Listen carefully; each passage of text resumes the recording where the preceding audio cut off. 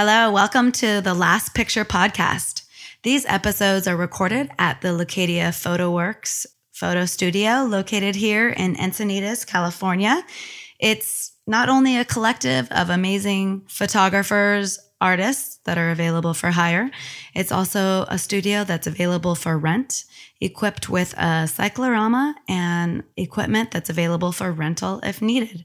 So make sure to check us out on the internet at leucadiaphotoworks.com, and you can find us on Instagram at leucadiaphotoworks. If you're one of those people who have become addicted to getting tattoos, or maybe you're finally wanting to get that long thought out and long awaited tattoo, or maybe you have a tattoo on your body that you hate, it's actually one of your really bad decisions and it's time to get it covered up with something that represents you better, then you need to make sure that you choose a tattoo shop that has true and talented artists. The shop that you should check out for your tattoo work is Allegory Tattoo down in Normal Heights on El Cajon Boulevard. Pete and Narnia are talented and creative artists who only do custom tattoo work. They can take your crazy and obscure ideas of what you want on your body and help create that perfect custom piece for you. You should check them out at allegorytattoo.com. This episode is also brought to you by Steel Realty, a boutique real estate agency located here in Cardiff, California.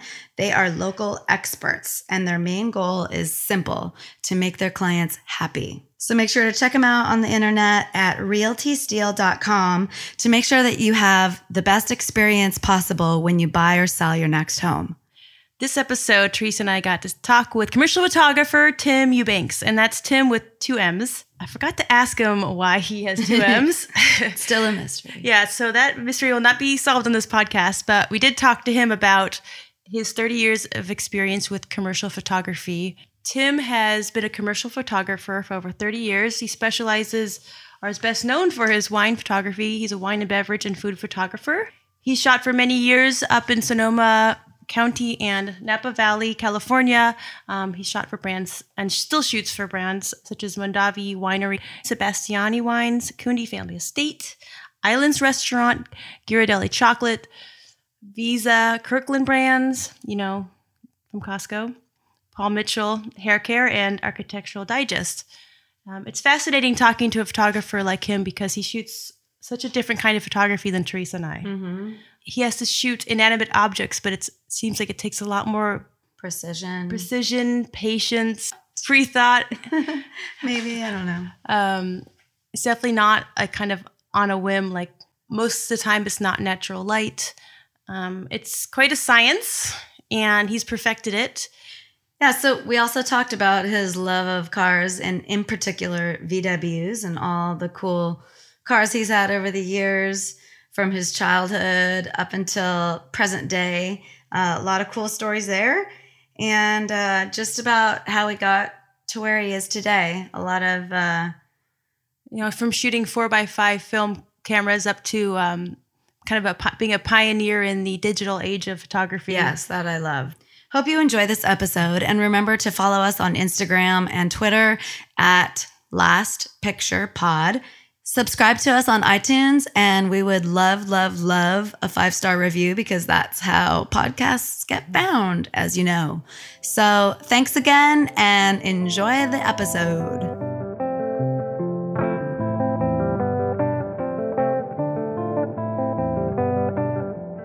Hey, it's another day, and we're hanging out talking to photographers. That's not so bad. This is The Last Picture, a podcast not just about photography. Because sometimes the coolest part about being a photographer are the stories behind the shot and the adventures that get you there.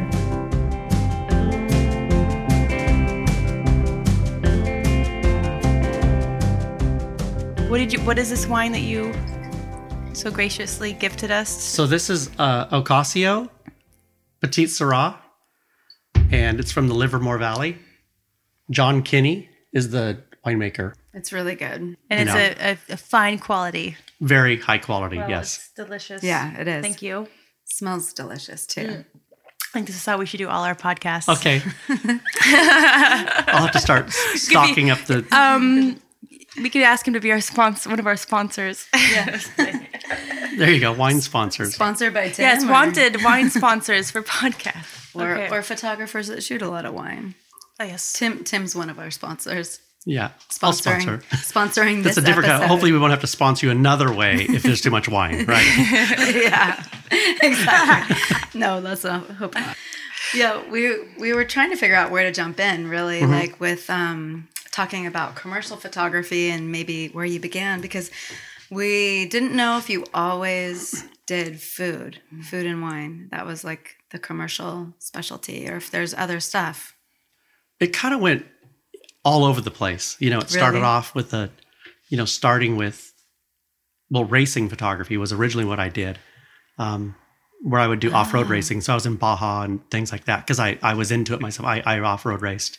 Oh, But Really? then I Like- realized that I wasn't a rich boy and I couldn't be. have a race car. So I took my race car that I had built and just turned it into a vehicle that I could go out into the desert and chase people and take pictures of them. So that's how I kind of got That's started. cool. I mean, I was in photo school How at the old were time. you?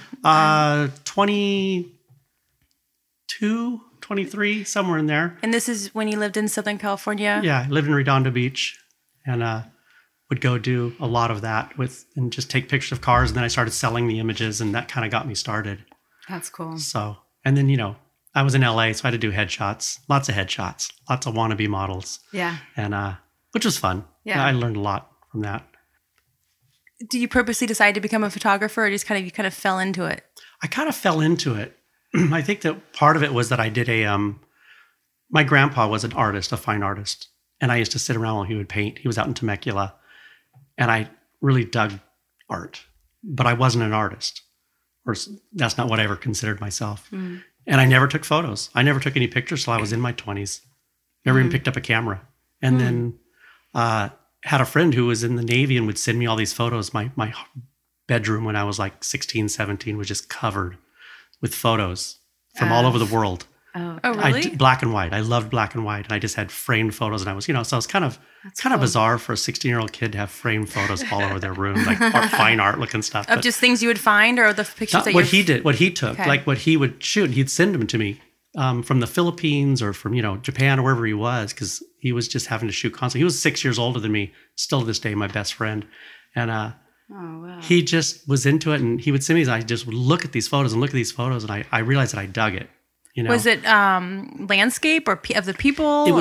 It was a lot of almost technical kind of stuff. So it's kind of funny that I did get into product photography because it was like the picture of an airplane engine. Because he was in the Navy, he had to shoot what they told him to shoot, and it was all 4x5, black and white. Wow. So it was just, now some of the photos I still have, they're just killer because That's insane that really he was cool. shooting 4x5 black and white for his job or on purpose. the Navy. That's what they had. They had the Graflex. And I mean, this is in the 4x5s. the 90s. This would be no, I'm old. So this was in the 70s. In the 70s. Yeah. So, Scripps and has photographers that do jobs like this too still, right? To this day. Where they're out on We shoot ships large and- format though. No, probably not large format. Not Right, these days, right. but Yeah. oh, that's interesting. So when you started shooting film, obviously film photography, Right. back then, but shooting racing, what kind of camera were you shooting? Large format? Nope, 35 millimeters. Originally, I was shooting with Minoltas, and I had a moment, it would almost be a movie type moment where I was shooting Minoltas, and I had two of them go down like in the middle of I was hired to shoot this, and they both stopped working. And I looked around, all the other pro photographers were using Nikons and Canons. Oh no! I literally went home, tossed them in the trash, and went out and bought Nikon high eye point, the F3 high eye point cameras, which are titanium. They can take the dust, they can take the beating.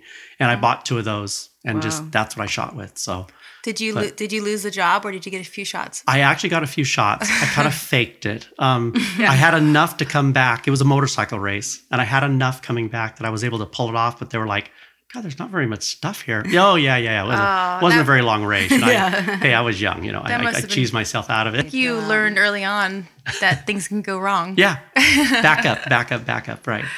Oh my gosh. Yeah, I've thought about that when I'm shooting weddings. That I obviously always shoot with two cameras. But if if something really went wrong, I look around at the guests and see which guest has their Canon and have a plan that I will ask them. Beautiful. I'll pay them to use their backup camera. My backup idea that I could pay them. I'll pay them money if I can use the body for the rest of the shoot. You're like, that girl, is great. That girl right there. I just learned something. My backup plan. It's happened because I've had shutters go out and throughout my years. Not so much with the newer cameras, but when I was shooting my old Canon, the Mark V, the original one, I've had a few shutters go out, and that might be how I'm shooting, but hammering it down too much. But Mexico, I love Mexico. That's awesome that you spent a lot of time down there. Yeah, it was fun. It was kind of a good learning ground, It was more not to make money. It was more to do something on the weekend, sometimes. I mean, even though it made money, it wasn't kind of what got me into it. Yeah. Yeah. Did you put that stuff up on websites at any point in time? No, what I've done is I've had a bunch of people tell me that I need to hold on to that stuff and not let it get out to social media, because some of it are people now who are, Jimmy Johnson and, these NASCAR racer people who actually now are big name people that I have now what is historical footage of them. Wow. So I don't really want to just post it everywhere. And someday I'm going to, when I'm semi-retired, I'd like to go through all of that film and find, I find stuff all the time. I'm like, oh my God, this is so-and-so in the desert when he was 17 years old, and now he's 50 something and, kind of a legend. That's going to be epic. So that's why I'm kind of, I haven't really done what I should do with it, but it'll happen. Well, someday. What would be the point of putting it out there yet? Right. Except for making sure that the right people know you have it when you are ready to sell it. Yeah, and once in a while, I've had a few things where I've had some old off-road racers who will contact me because someone will say, "Oh, I think that Timm Eubanks has this blah blah blah image," and then I find an image that's really fun because they get so stoked. At this point, I'll make them a print and send it to their shop, and it's like the guy's been retired for 20 years, and I got shots of him, and the son is the one who contacted me. It's really fun because they're. Wow, cool. Picture of dad doing something, That's cool. That's really cool. It's just that when Discovery or something does a documentary and wants some shots. Right. That's where you come in. They need to know. Yeah. Timm has them, so yeah, I have them. Go find Timm Eubanks.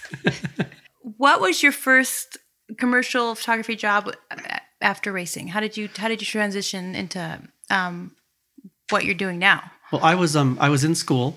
I went to a JC and was in the photo department and was doing a 2-year to get my certificate in photography, and I had an art director call me who knew a friend of a friend of a friend, one of those kind of things. And in fact, it was the guy who I learned all the black and white, the Navy photographer. Oh, cool. His uncle was knew someone, and they said, we need a photo shoot for Sherwin-Williams paints. And it was like, really? And they said, do you know how to use a 4x5? And I'd been using a 4x5 in class. And I said, sure. And then I got off the phone and I thought, I can't do this. I'm not ready. And then I went and bought literally those Smith Victor pen, those the art director must have fallen over when I walked in the studio with my assistant with an old beat up 4x5 and those clip lights and foam core. And we shot a whole campaign of paint cans. Nice. And it was a great job. It was really good. But then that just started.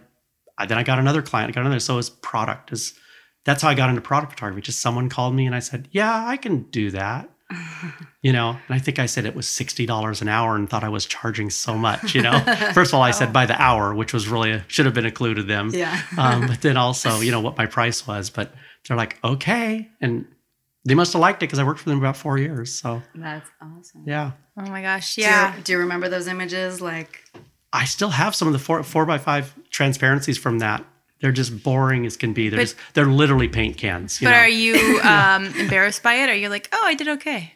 No, I think I did okay because I was in school already for a year and a half. I knew how to light stuff.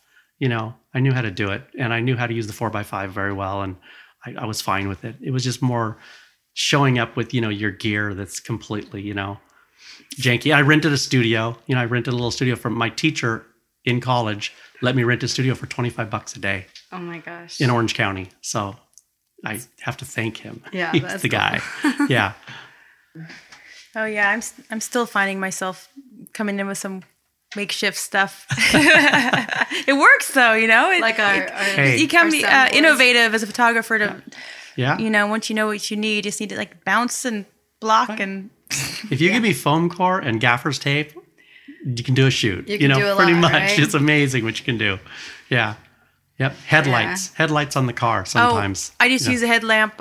I use a headlamp for a shoot the other day. Actually, it was outside and it was getting dark, and I just took this headlamp I just bought to actually use because I was up in Big Sur, and I was like, hey, what would I do if I just put this on the subject? And I was like, oh my gosh, I'm gonna, instead of video lights, I'm just gonna buy a bunch of headlamps and just like. Yeah. So we were talking about commercial, and you must have enjoyed it, right? Yeah, I did, and I kind of got into product photography because I started realizing that it was, even though I'd been shooting, models, and I'd been shooting, auto racing, things that are a little more exciting and people and things going on, and the whole thing. I liked the product thing because it was so it was slow moving, especially with the 4x5. It was very methodical, and your lighting was so critical. I realized that when you light a face, you can make a mistake, and everyone goes, "Oh, it's art." But if you light a product and the highlight's the wrong and you can't read their label, it's not art. It's a failure. It's just so not done. I dug that. I dig that to this day. That's why I like to shoot wine bottles, because the perfectionism. Yeah, it's kind of an OCD thing. You kind of have to be like a scientist, right? Where you measure everything and everything is perfectly. And then like catalog work, not just catalog work, but when I'm shooting for clients that I've been shooting for 20 years, I have to match the lighting that I did 3 years ago. So I do take notes. I do take, now with digital, it's easier because you can look at you can look at metadata. But it used to be I'd shoot 4x5. I'd measure how far my lens was, where the lights were. I'd stand back and take an actual Polaroid with an SX70, so I would be able to see what I did, because if that client comes back, I need to match that, so. Yeah. And you have your go-to setups? What's that? You have your go-to setups? I do. You use? Do you have maps and... I have my assistant that actually teases me that because I always light from the left. Mm-hmm. And she always says, well, why do you? And one day she went on to become a photographer, and she's like, I always light from the left. It's killing me. And because I read from left to right, so I want the shadow to fall to the right. But also when I come back 5 years later and they want the picture of something, I know that I lit it from the left and the shadow fell to the right. So they can put those two images together, and the shadow's going to fall the same way, and it's not going to mess with someone's head. Yeah. So awesome. It's kind of funny. That's almost become an obsession. I've never thought about that, but I always light from the left also. We do when we set up in the studio here. Yeah. Yeah. I almost always do. I think it's because we read left to right. And then I did the back cover, which would be the front cover for a Japanese magazine years ago, and realized that it looked odd to me because the shadow was going to the right, but it was on the cover, was on the back, because they read opposite way. Mm-hmm. Do you find yourself just in daily life looking at objects and how light falls on it, or wishing it? Do you do this when you're not shooting? Yeah, my family makes fun of me. So like what? Just I'll look at that light. I'll be walking to the house and there'll be some light coming through a window, and I'll be like, look at that light. And my wife is nice to me, so she'll go, yeah, that's nice. She'll comment, but I know she really doesn't care. She really doesn't. But I do it constantly. When we're driving, it's horrible. Look at that light over the mountain. Look at that. I have to stop myself.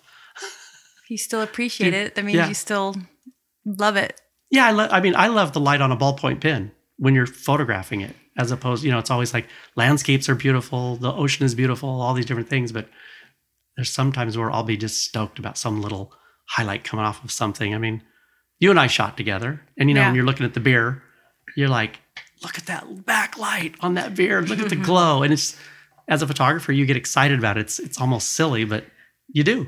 Lighting is kind of almost everything. Right. Almost. I mean, sometimes it's hard to do these shoots when there's no light. A cloudy day is so beautiful for like an overall softbox light. You can shoot any direction. It kind of saves you. But when you're shooting people, but it also limits you because it doesn't give you that light to inspire you. Right. At least I find that pretty dull. It's pretty kind of dull, and I don't have that extra thing. So you have to kind of go entirely on something else, like a background or composition or moment with the person, instead of like that extra pop. That bling, I call it. Yeah. It's like we like shiny objects, It's like yeah, that's something, right? So does product photography ever get lonely? Yeah, it does. There are times where I've spent time in the studio where it's just, big jobs where you have just the same thing over and over. I shoot for a great company, but it's tile. And I might shoot 125 tiles or 200 tiles that are all the same shape, different color.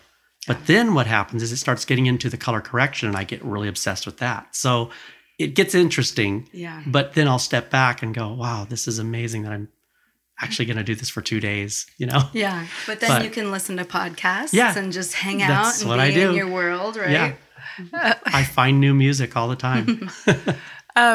So you actually find the color correcting a fun aspect? Yeah, I don't know if I call it fun, but I find it challenging because it'll reflect a different color than it actually is. Like clothing, as you know, sometimes you'll shoot something, it's a red, it's a black, and it'll come out magenta, a little bit of magenta, and you have to deal with that. So I'll deal with it. I used to deal with it in camera. When you shot 4x5 film, you had to put filters in front of the lens and cut that magenta or whatever. So that was fun. And I had a color meter back then too, which you'd have to lay in the shot, do the color meter. It would tell you need 0.05 magenta, cyan at 0.10, 0.10, and you'd layer those in front of it. And so you'd have to color correct before you shot it. So I think that was a good training ground though for digital. Yeah. Because I kind of could look at things and know what I'm going to need to do in post-production. Yeah, you understand the entire what to do afterwards. It's like if you've done darkroom work. Yeah. If you've done darkroom work, Photoshop is easier, because you've been in the darkroom, you've watched it process, you've watched it do it. You know where you want to burn, you know where you want to dodge. We're doing the same thing in Photoshop. We're just doing it without our hands sticking in chemicals, and a lot cheaper ultimately. Yeah.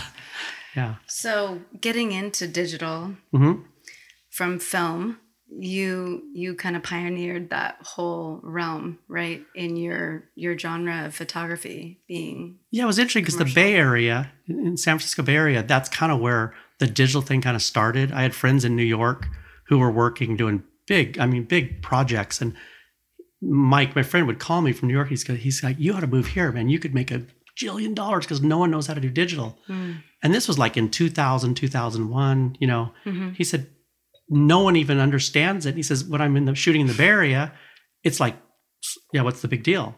Wow. So it was interesting. So the Bay Area was kind of a great place to be at that time. Wow. And being in Sonoma County, Napa, shooting wine bottles and shooting stuff. Digital really made sense because the digital back I bought, nothing can be moving because it's a scan back, which gives you a really high resolution, 143 megabyte 4x5 image. So it was like, it's a 4x5 camera. The same 4x5 camera you've been using for years. You've got your Toyo or whatever you're shooting with. Instead of putting a holder in with 2 sheets of film, you put in this back that's digital and it's cabled to the computer. And then you push the button and you have to, at first it was so complicated to me. I thought, what have I done? I have no idea what I'm doing. I didn't even know how to use a computer at the time. I had to learn how to do a computer and the back and all that. It was 1997 when I bought this system. It was like $30,000 too for this. And it was one of those, I am going to take the leap. I'm going to do this. And then I made the biggest mistake a husband could make. I called my wife about a week and a half after I bought it. But a week and a half late after I bought it, I said, I think we blew it. I think I did. I shouldn't have bought it. No one wants to use it. And the silence on the end of the phone, I think I heard her ring hit the table. I'm not sure, but it was one of those where I realized, why would you say that? Why would you even go? But I was really stressed because every client I called was like, oh no, we still want to stick with film. And I'm like, but I just bought the system that is so outrageous, So you should have just said, okay, $30,000 for the film shoot so I can pay for my digital. Yeah. Well, what happened was at first people were saying, well, it's cheaper, right? Because we don't have to pay for film. Yeah. So all of a sudden they're like, well, we were paying $1,000 in 4x5 and Polaroid film for each shoot.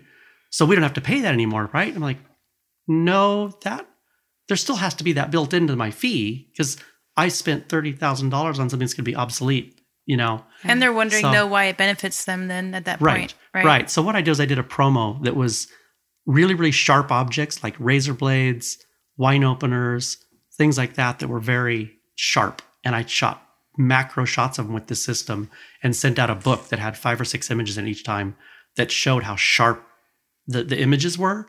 And that started getting people to understand. Then I started shooting pure white objects like paper.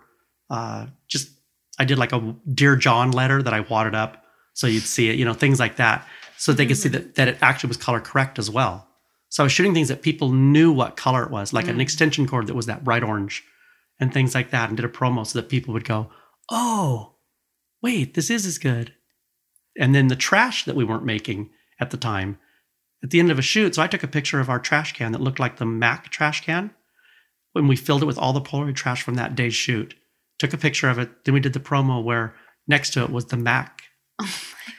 There, you sold it to the Bay Area crowd with that, didn't you? Yes, and they saw the no trash. Yeah. That we weren't producing any trash. So then it started taking off. That is killer. Yeah.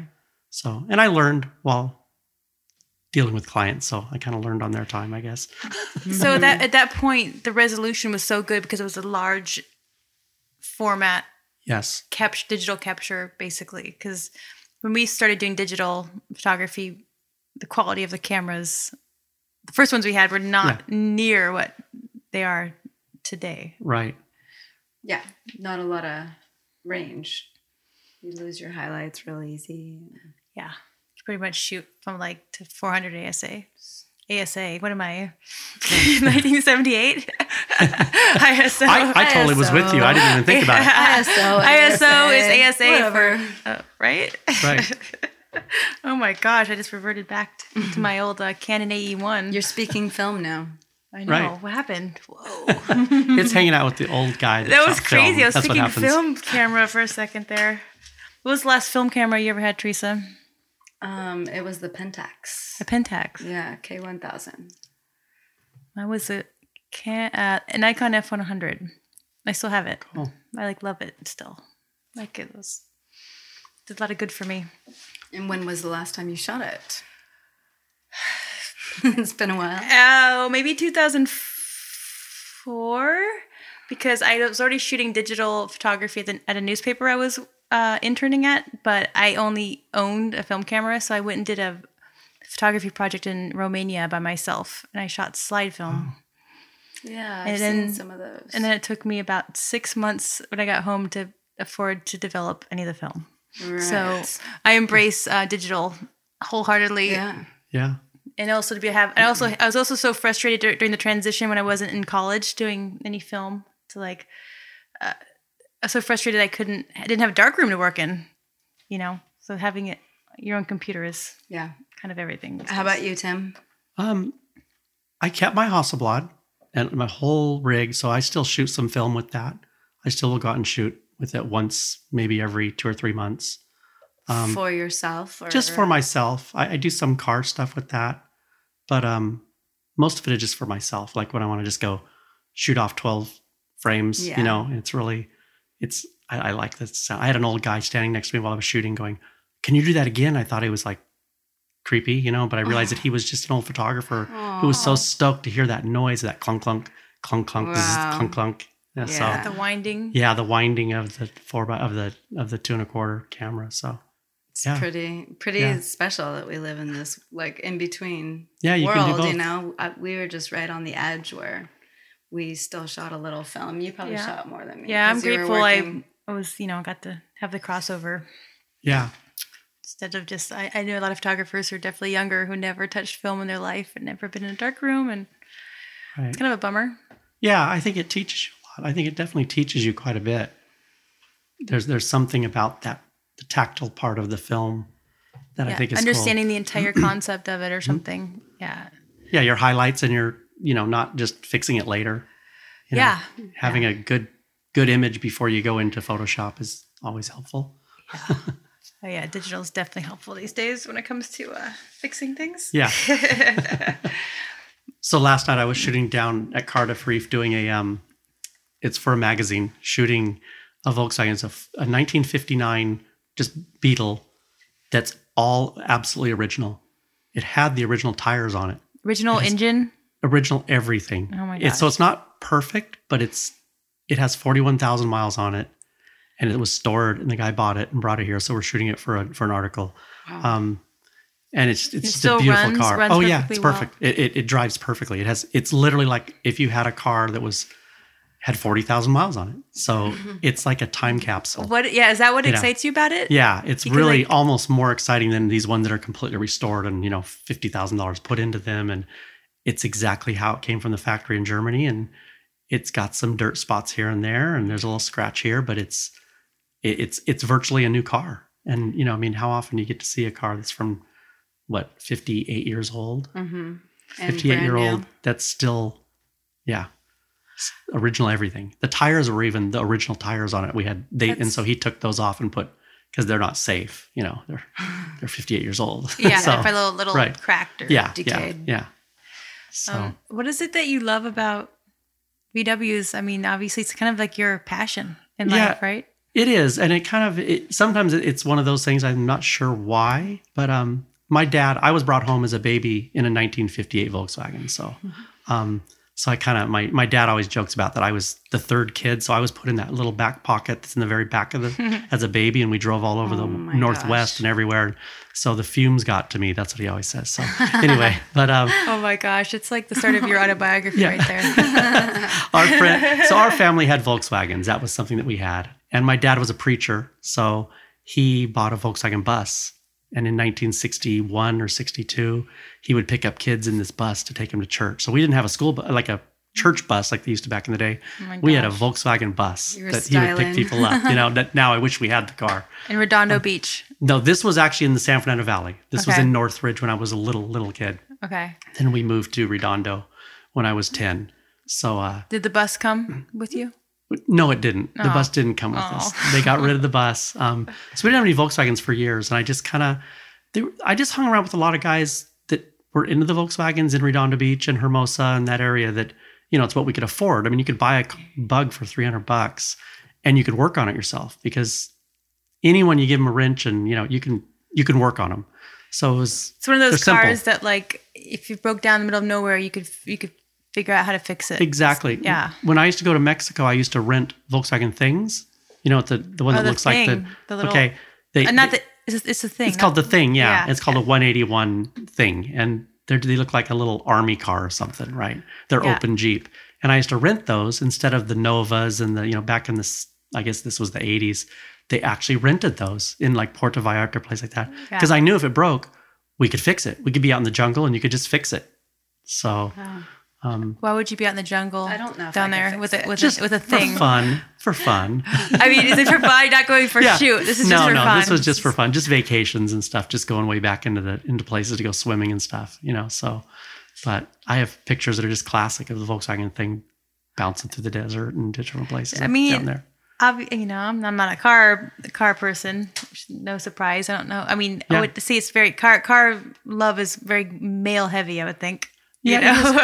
So that is one of the things I do love about Volkswagens is when you go to a Volkswagen show, and I mean, that sounds funny, but I mean, like 2 weekends ago, my wife and I went to a Volkswagen show and there were 250 cars there probably down in Chula Vista. And every single one is different. Women are driving them, men are driving them, 80-year-old guys driving them, 16-year-old guy, and everyone does their own thing. There's custom, there's lowered, there's raised, there's stock, there's just, they're just one of those cars that people smile when you drive. When you drive, you're just constantly watching people, either kids punching themselves, punch bug. Or slug bug. Everyone gives you a slug bug. Thank you. I called it buggy. Yeah, giving you a thumbs up or something. So it's like this it's kind of this thing where you almost don't want to take it if you're in a hurry. Like I have a 62 ragtop. And if I'm going to go to the store, I don't want to take it if I know that there's going to be an extra 15 minutes of having to talk to everybody. I've had old ladies tell me things like things I didn't want to know. They lost their virginity when, stuff like that in the back of a Volkswagen. I mean, there's been some crazy stories, so. Wow. I would not have thought of that whole aspect of owning a VW. Yeah. In Southern California, people grew up with them. Car. Yeah. In Southern California, like in my high school, when I look in my yearbook, there's like every other third car is a Volkswagen in the pictures. Because that's what was here. That's what everyone drove. Yeah. So it's very kind of it's a Southern California thing. Well, it's kind of had that cool factor then. Because I mean. It didn't back then though. It really wasn't cool, but they were great for surf cars. You could also go on sand with them, because the engine's in the back. Oh. So all your weight is over the back tires. So Did they're good in snow. Did you guys drive on the sand? Well, if you were going somewhere like in Mexico or something like that, yeah, like you could use them anywhere. You can use them like an off-road car almost, So a bus will go anywhere. It is kind of like the overall, like I was going to say, I'm not a car person, but if I was like a car, it's VW. Yeah. Buses, for sure. Well, they're like, think about it. There was no such thing as a minivan. There was no such thing as an SUV. Yeah. That was it. I mean, you wanted to go with your family of 5 people somewhere and have surfboards and have whatever. You have a bus. So it was before its time. And you're part of a community of VW lovers here, or what? Yeah, I belong to a Volkswagen club in North County. North County air cooled. North County air cooled. Because they're all air cooled. Because they don't have a radiator, so it only has oil, and the air is what cools it. So it doesn't have to. You don't ever add water. So all the people who love VWs are like, oh my God, I can't believe I don't know that. Yeah. These podcasts. But we're learning something it's new. Okay. Yeah. So we didn't do our research. They're corny cars. I mean, they're cute. People smile at you. No, they are expensive. That's what they are. They are now. They are so cool and they're expensive. They weren't. I mean, you used to be able to just get them out of people's properties. Kind of like buying good property. Like you should have bought it when you could, right? The ones that I got rid of over the years, I would have had a 401k. If I wouldn't have gotten rid of some of the buses that you've had such you don't have anywhere to park all those. You such foresight though in your photography career. How come you couldn't think this way about your VW investment? You would have had to pay for 5 garages too. When we lived in Northern California, we had 5 of them at one time. And then when my daughter went to school, we sold them to help pay for her schooling. And at the time, they weren't worth a lot, but they were worth quite a bit at the time. So, but those would have been worth quite a bit now. But that's okay. We had them, we enjoyed them, and someone's enjoying them today. So that's the way I always look at it. That's how you should approach life. But is there part of you that was crying at each one? There's one that my wife and I both, every time we see one that looks like it, we both look at each other, and she always says, I'm sorry. So, because it was one that I was like, we should hold on to that. She's like, which one is it? Which one was it? It's a 1959 single cab truck. So it looks like a bus. But it has the back. The back with the folding gates that go down. I love those. Those are very That's what my daughter, right? My daughter drove that to college. That's what she drove to end of high school and college, and only had 47,000 miles on it. We found it in a field. Literally behind our house. Never knew it was there. Went by for a yard sale. The guy said, hey, you want to see something cool? And took us out there. And I didn't know this guy. And if you want it. If you want to buy it. And I told him, yeah, I'd like to buy it. And he gave me a price. And my daughter said, well, I don't have that much in my bank account. And I think she was 17 at the time. She's like, I don't have enough of that. And he goes, wait, it's for you? A young girl wants this? He goes, he took $1,000 off. So he gave it to her for half of what he was going to give it for me. Oh, my gosh. So that's what she drove. It was really cool. That's fun. My daughter says she wants a bug. I don't know, though. Yeah. I'm like, a new one with airbags and extra reinforced. Like, so this seat belts are important. A little bit off subject, but my daughter had a Honda Accord. It got totaled. Someone rear-ended her. I had a 66 Volkswagen, and I let her use it to go to high school while her car was, she'd get her money for her accident and everything. And then she announced to us when she got her money, I think I want to buy a Volkswagen. And my wife and I were like, no, they're not safe. She's like, if you saw how I drove in my Honda and how I was on a cell phone and how I listened to the radio and I was always doing something, I was distracted. When I'm in your Volkswagen, all I do is drive it and I look left and I look right. I drive much safer because if you get hit, it's not good. It's like riding a motorcycle. Yes, so we sold her that Volkswagen. That makes sense. That was a good argument, daughter. But there's holes in that argument. Well, we lived in the country too. It was like you're on these country roads. It wasn't quite as Encinitas wasn't Boulevard. wasn't like Highway 5. No, that's cool that she got to drive something like that. I mean, yeah, those cars are cool.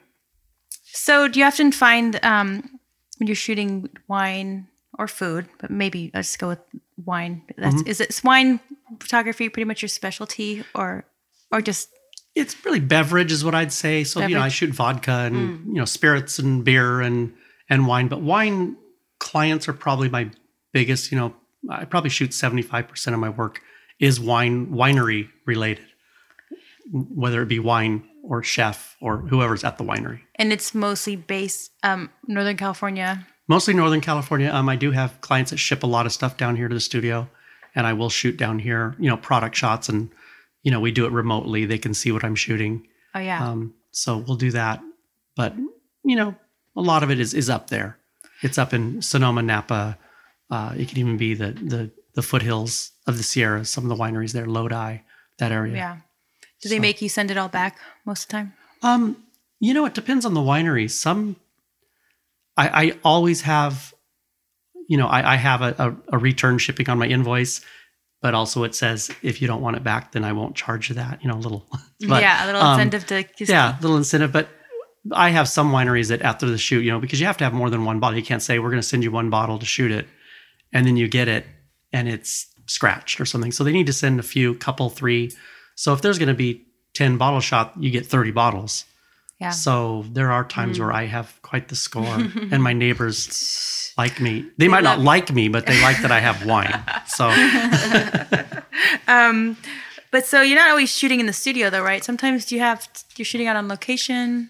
Yeah, I would say most of the wine work is on location at the winery. Really? Yeah, it used to be more in the studio, and I kind of pushed people away from that because they'd say, we want this set to look like you're in Tuscany, and we'd build a set all day and then shoot. And then I'd go to the winery, pick up the wine, and look at what they have. And they've got these incredible properties in Napa, Sonoma. And it's like, you just shoot it there. So that's really where most of the wine is shot now. Because it's a little more lifestyle-y now, too.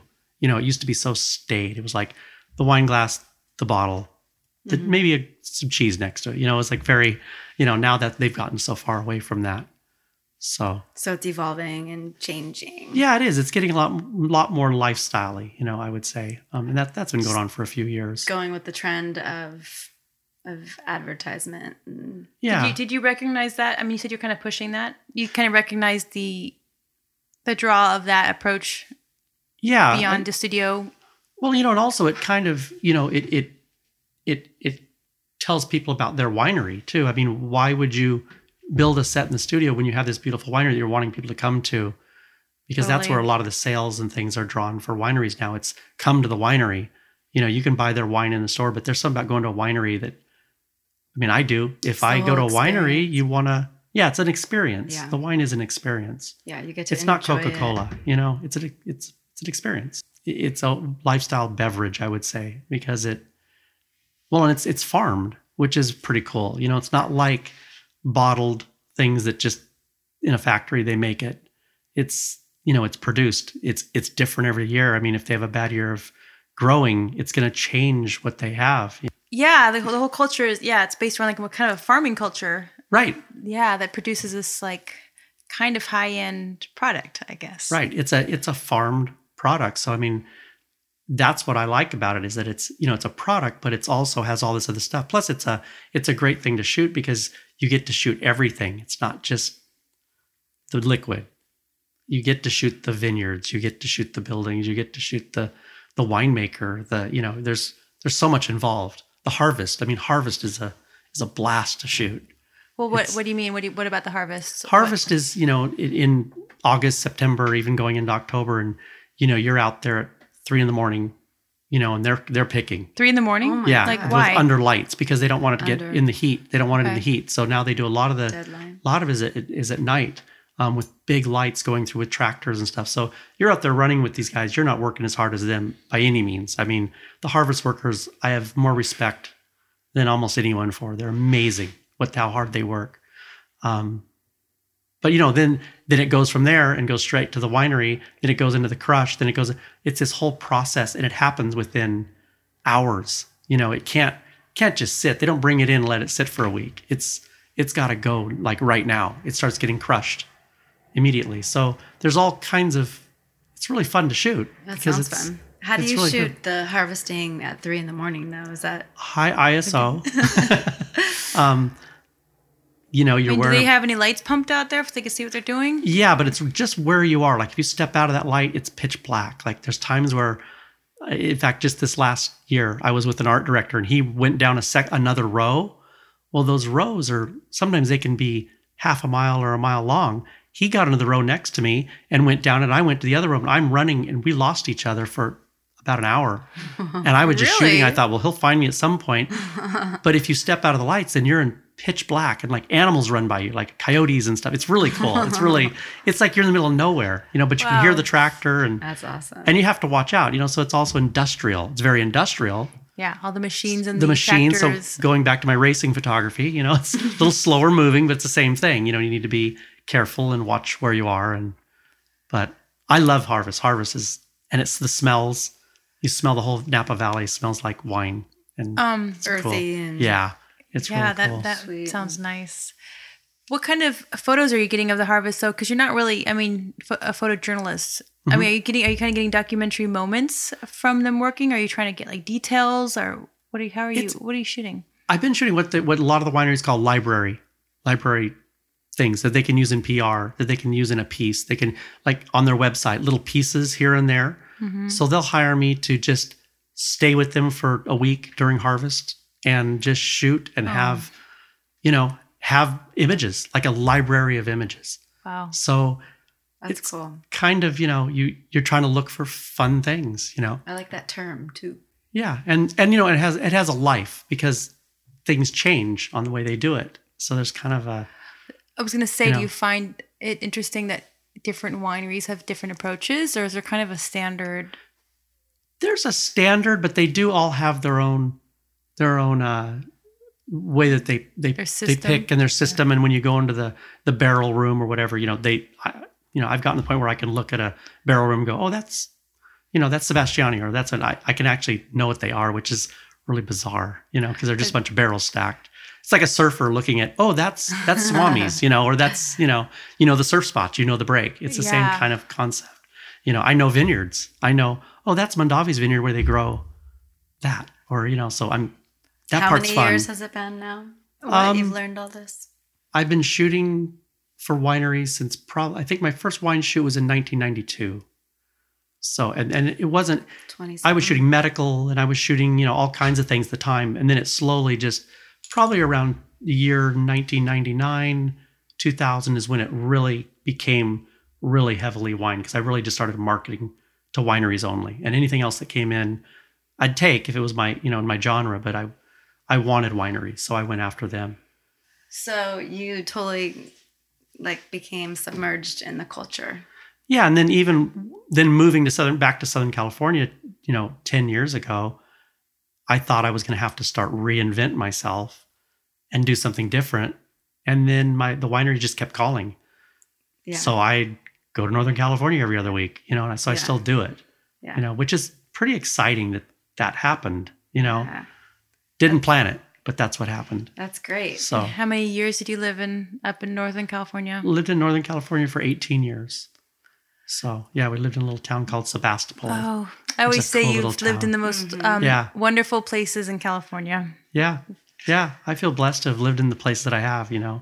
I mean, moved from LA to there. It was like, we got sheep and chickens and we did the whole thing, horses, and it's kind of funny. That's dreamy. Yeah, dreamy we did up it. There. Yeah. Then we got rid of all the animals because I can't feed them. I'm still at the studio, It's a lot of responsibility. That's not very dreamy. No, it isn't. Very it isn't. real. Yeah. I still drove my tractor for fun, but You had a tractor? Yeah, I had a Kubota tractor, and my next door neighbor, when I first moved there, he thought I was nuts because he was a classic farmer. Because what were you trying to grow? You just have to weed.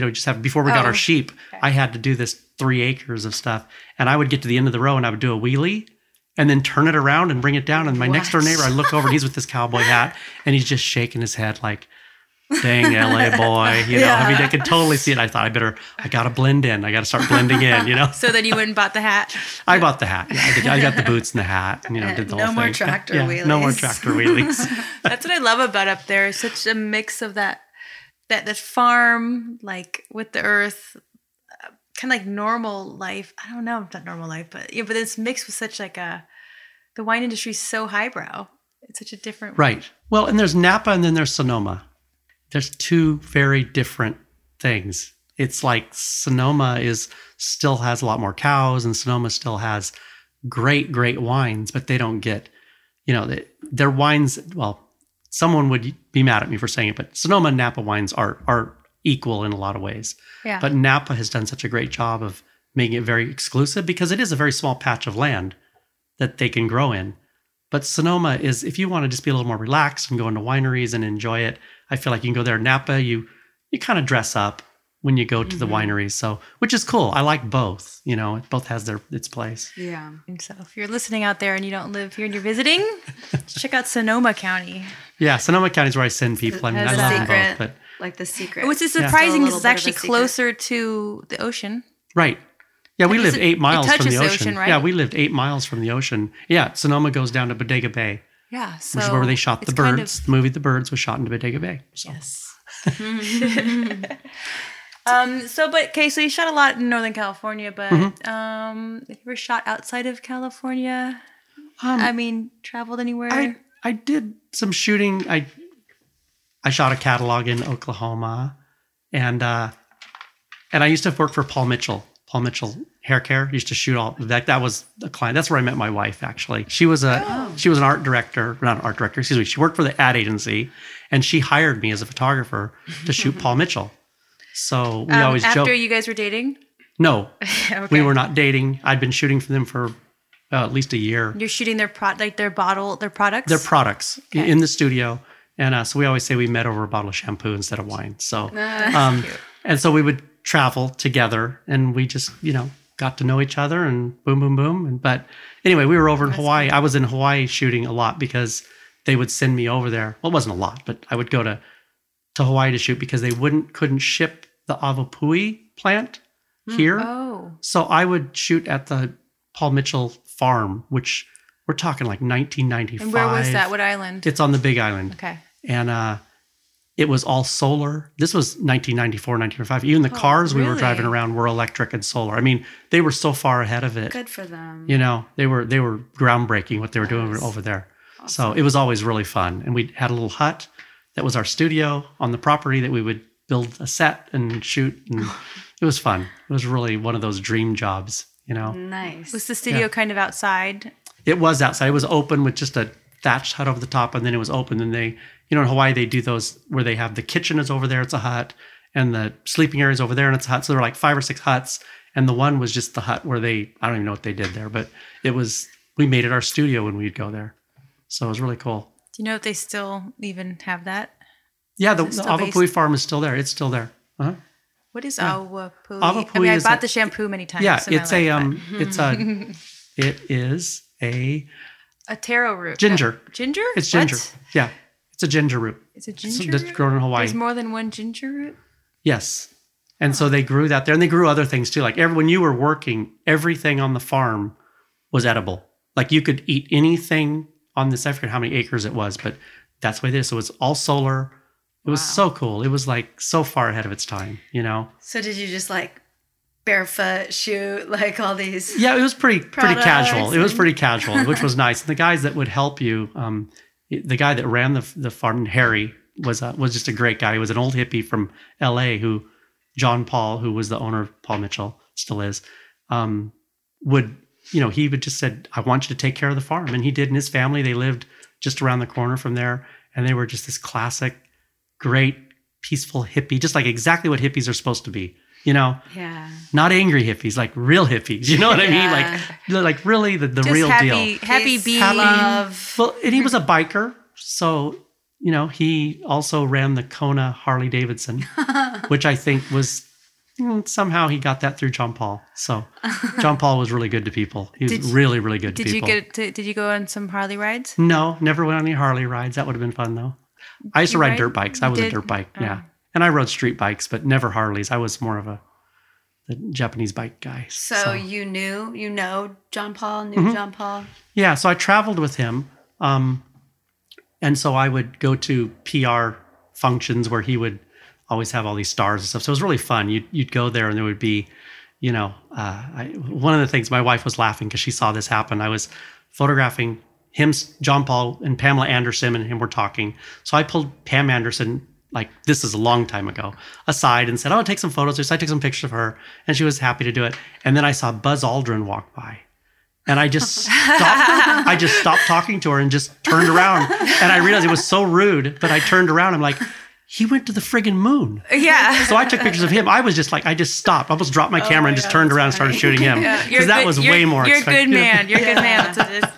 Oh my gosh. It was like, yeah. So it was fun. The whole cast of 90210, just there were a lot of, it was fun. It was they were full Paul Mitchell models, huh? Right. So it was they'd have all these functions and everything he always had something pretty great. Did you feel like a paparazzi, or did you kind of feel like you were part of the I was part crew? of it. I was part of it. So it wasn't that type of thing where if I was sticking a camera, they all knew who I was, that I was there because I was there with him. Yeah. So I could take a picture, and what I think they knew, because they seemed to be comfortable with me taking their pictures, all of that film, and to this day, I only have a few pieces of film from that, because that would all go to the PR company. And that was part of the deal, because they didn't want all that film out there of these people, of me sometimes it would be at his house next to the hot tub. It would be that kind of stuff where people were having dinner and there'd be like 5 people, Pierce Brosnan in the hot tub, that they don't want that going to People magazine. Does part of you wish you had those negatives? No, I think that the experience was fun, and it was really, my wife and I would leave because she'd be there too, because she worked for the ad agency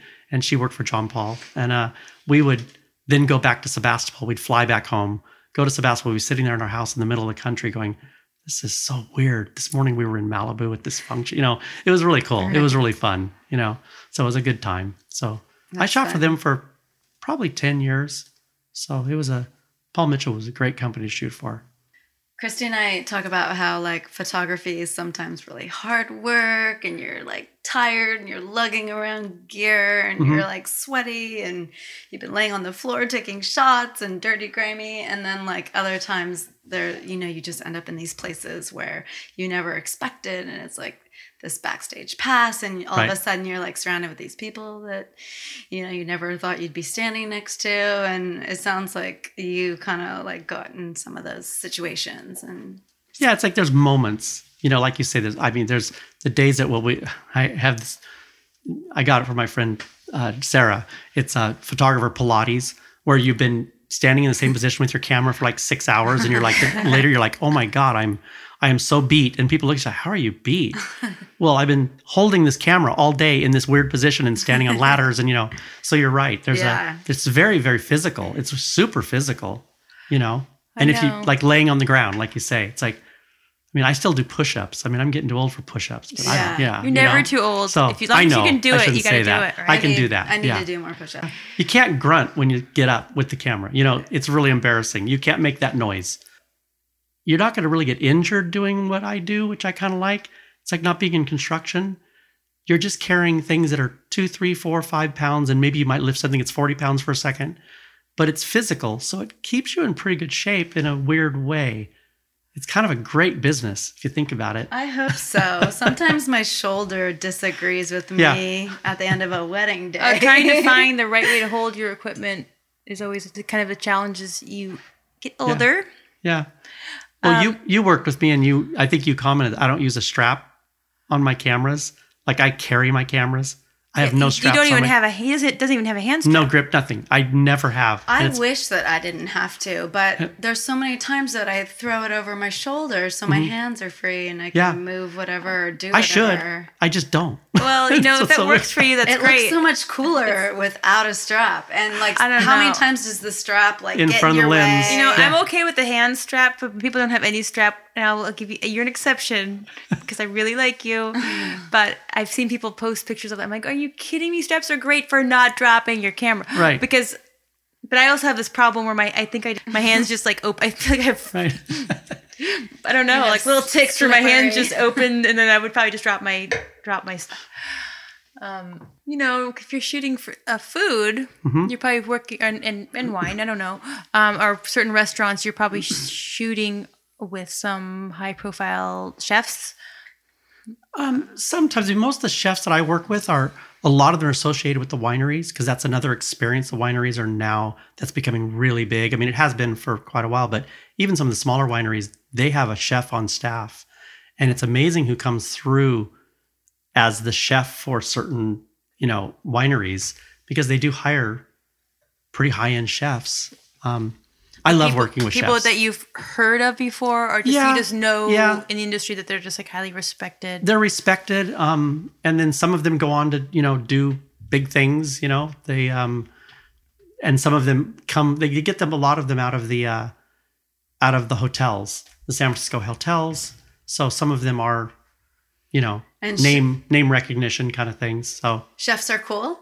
I think chefs are really cool. I even like the kind of surly chefs that kind of bark at everybody, because I know, because I was a cook for 5 years in a restaurant, and I used to say at the beginning of the night when it was a new guy, I'd say, look, I'm going to bark at you.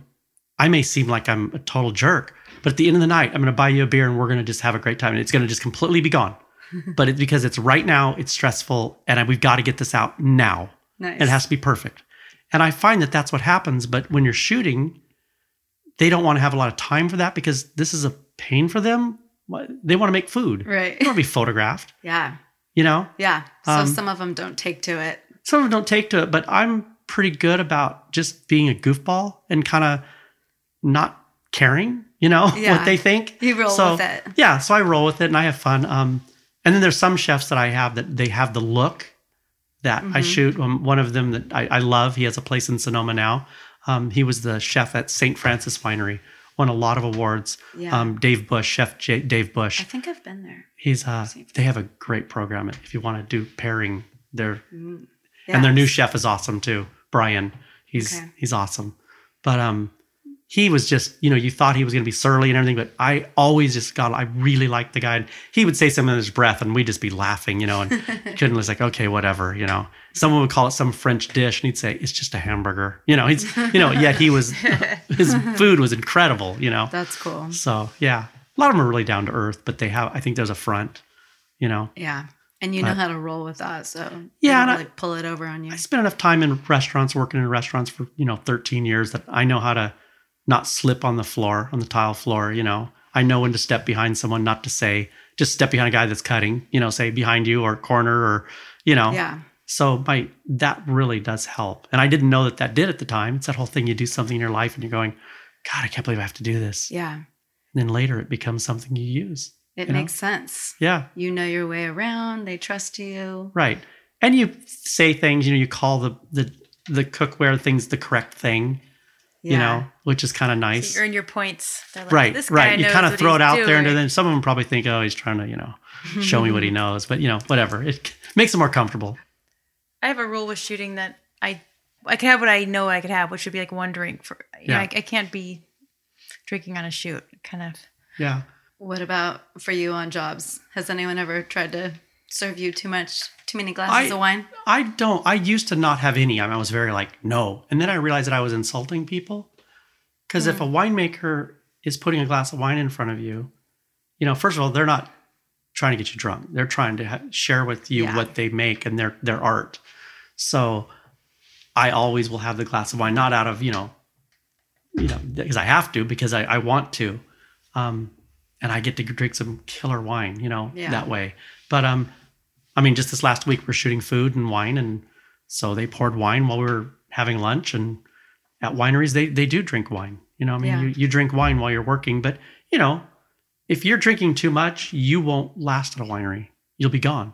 So that's what someone told me recently. That I'm like, how does everyone drink? They're like, well, if someone drinks too much, they won't be here very long because you can't work at a winery and drink too much all the time. Yeah. So, yeah. The winemakers, of course, they drink and spit most of the time, but they do drink. There are days they have to drink. In fact, there was I won't use a name, but it's this wine. The winemaker, I was supposed to photograph him and the ad agency wasn't there and they kept saying, we need the shot of so-and-so. And I'd be like, I think he's been tasting wine all day. And they're like, we need the shot.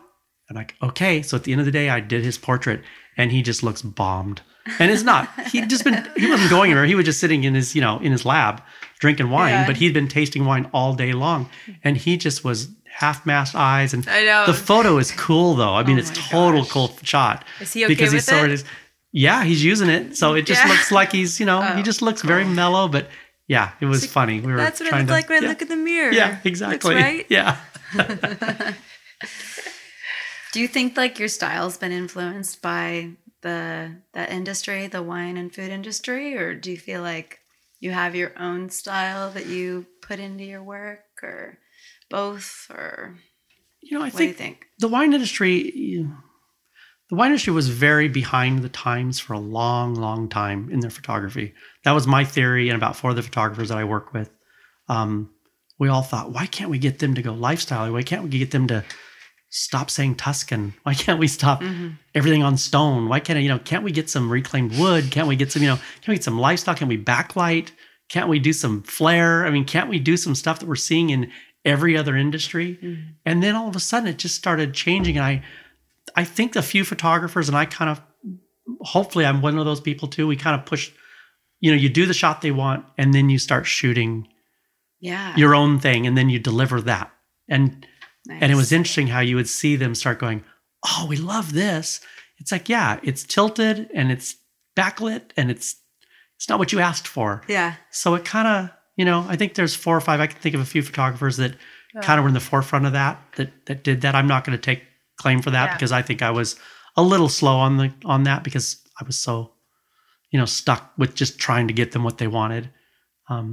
That's what I've realized as I shoot more and more shoots for clients, or even band photography. People have a vision and you already that you want to try to fulfill, but then you got to realize that you are the photographer, and you could definitely take it to another level and not be afraid to do what they ask, and then always push it to, because you're the one that has the photographic eye that they can't quite. Yeah. They don't quite have that photography vision the same way that you do. So never be afraid to just do what you do. Yeah. Someone told me once, you do one for them and then you do one for you.